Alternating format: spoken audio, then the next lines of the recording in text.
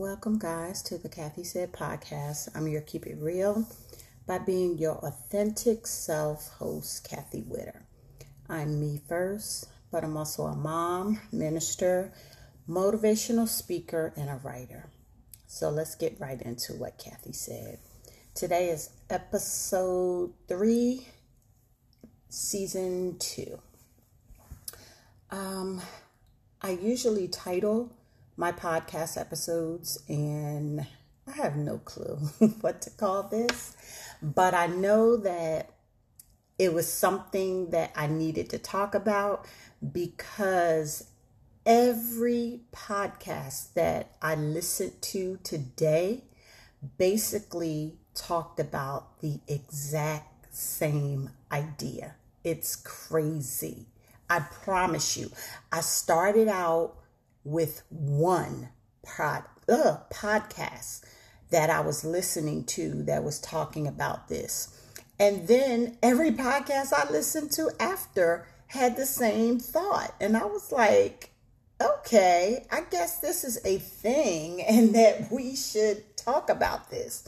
So while I don't have a title, I do have a thought. And it's about our identity and knowing who we are and how to get to this place. So, like I said, I was listening to a podcast this morning that in essence was not about identity, but identity became a strong message in the podcast because you could not know how to navigate a relationship if you did not know yourself. And I wholeheartedly agree. And as I listened to this episode, it kind of gave me the overall message that people don't know themselves very well at all, or are very dishonest with what they do know about themselves. And a lot of that is the cause as to why some of our relationships are so very painful and not the places of peace and joy and rest that they are supposed to be. So let's just explore the thought, how well do you know yourself? Now, I think I know myself pretty well, but I'm uncovering layers and layers as I get older. And I think for the most part, I'm not discovering new things about myself, but I am rediscovering things that have always been there that I've buried for one reason or another. But the thing is that you can't really be your authentic self without first knowing what that is. So if you really don't have a clear sense of identity, then you're walking around with a false sense of who you are, and you're projecting that into the world. There are a variety of different ways that we can look into ourselves to start the process of really getting in touch with who we are. But a few that come to mind are your personality. What is your overall natural state of being? When you are being the truest you that you know how to be, what does that look like? Are you bubbly? Are you just really relaxed and chill? Are you kind of frenetic and anxious all over the place, just a ball of energy? Whatever that is who you are at your core. And once you know that, it helps you start to learn how you can navigate in the world with that particular personality. Another area is spirituality, which is a huge component as far as I'm concerned. I really got to know who I was when I really took the time to define my own spirituality and what that meant to me. I define myself as a Christian. I was born into a Christian family. We were not a very religious or spiritual family, but that is the religion that my family identified itself with. Then I went through a change because the denomination that my family was Episcopalian, which to me is like a shoot off of Catholicism, and it really wasn't for me. So as I moved through my early years of adulthood, I kind of didn't do anything in terms of religion. I just didn't go to church. I wasn't practicing any type of faith-based experience at all. And then when I started having children, it came back to me because I wanted to build that type of foundation in my children. I wanted to establish spirituality within my children so that they knew what to draw upon when life got hard. And so I became a Baptist because that resonated with me more spiritually. The type of music, the teachings just spoke to my soul.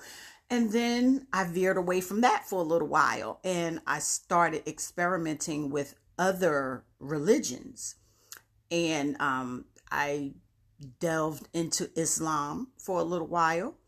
I thought about Buddhism. So when I say I'm a Christian because I know what I believe, and I have walked around in some other religions and knew that that was not the path for me. That was not the way I wanted to serve God. And I am firm in my resolve that I am a Christian and that I believe on the Lord Jesus Christ, who died for my sins, and I am saved because of that.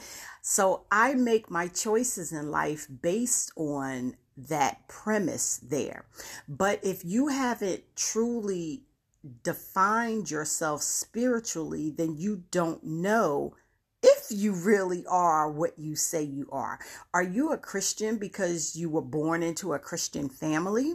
Do you not practice any type of religion because you grew up in a family that didn't find that important? As we go into adulthood, it's really important that we start to delve into these thoughts and really hone in on, is this for me? Is this who I really am? And I find that when you do that spiritually, everything in your life will start to form around that central thought, and you'll start to do and act in ways that align with the faith that you have chosen. And then lastly, but certainly not least, is sexuality. Now, I don't know if you're anything like me, but I grew up in a family where we didn't talk about sexuality at all. It wasn't something that we sat around the kitchen table and talked about.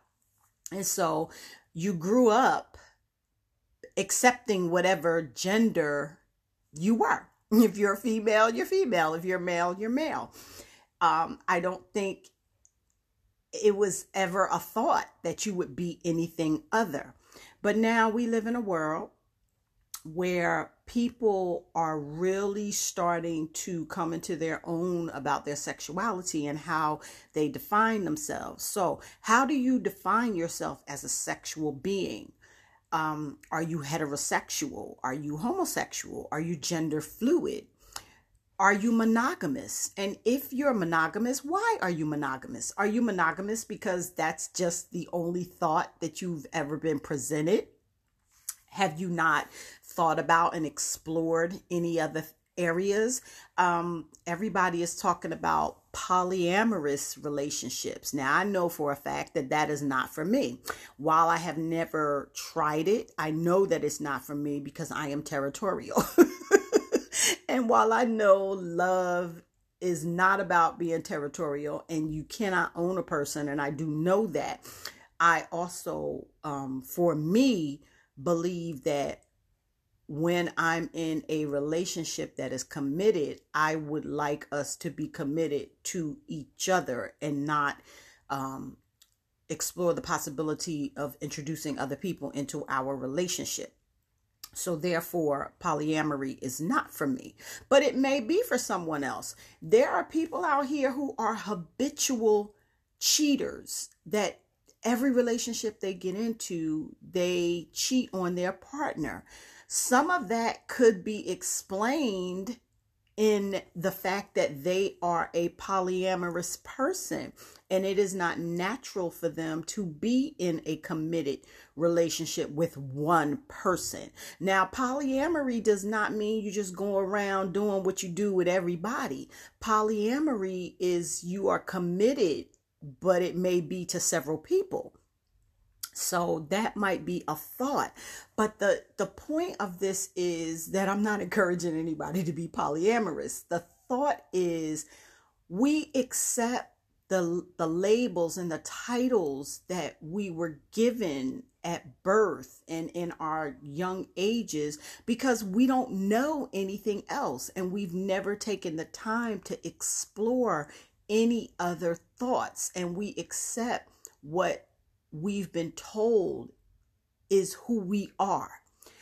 I think at a certain age, you have to decide for yourself who you are, and you have to systematically go about the process of figuring out exactly who you are.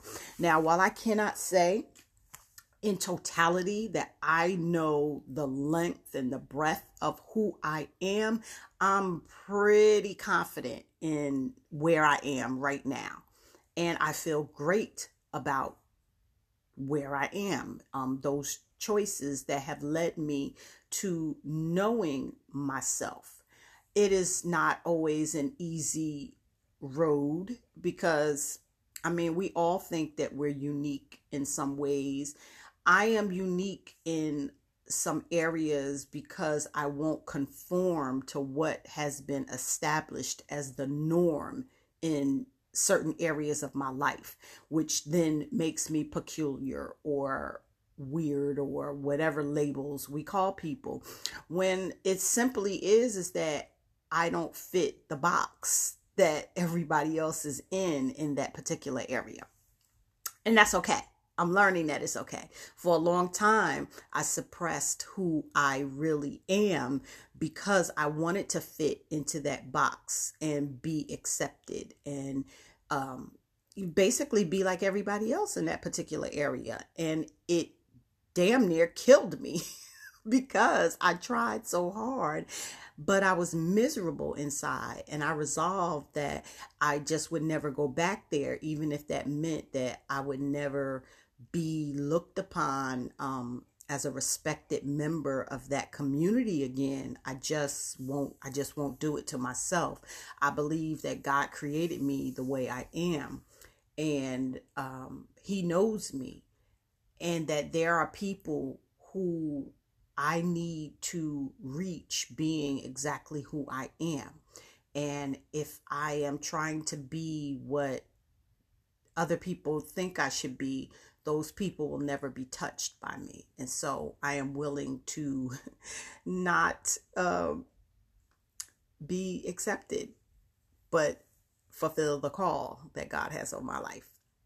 So guys, I am going to end this right here. We may pick this up again in a later episode because I think it's worth talking about. I want everyone to know and experience the freedom of knowing who you are and being comfortable in who you are, despite what anyone may feel or say about you. So take a little time, just a little bit of time each and every day to explore a new thought and idea about who you are so that you can get to the root of you and be able to walk in true authenticity and transparency. Once again, thank you so very much for listening to this episode and any episodes of this podcast that you have listened to. Please feel free to share me with your friends and your family. As I always say, tell a friend to tell a friend to tell a friend about the Kathy. What is that? The Kathy Said podcast. And until the next time, I pray that you be well and that you have peace within your heart and life treats you as beautiful as you are.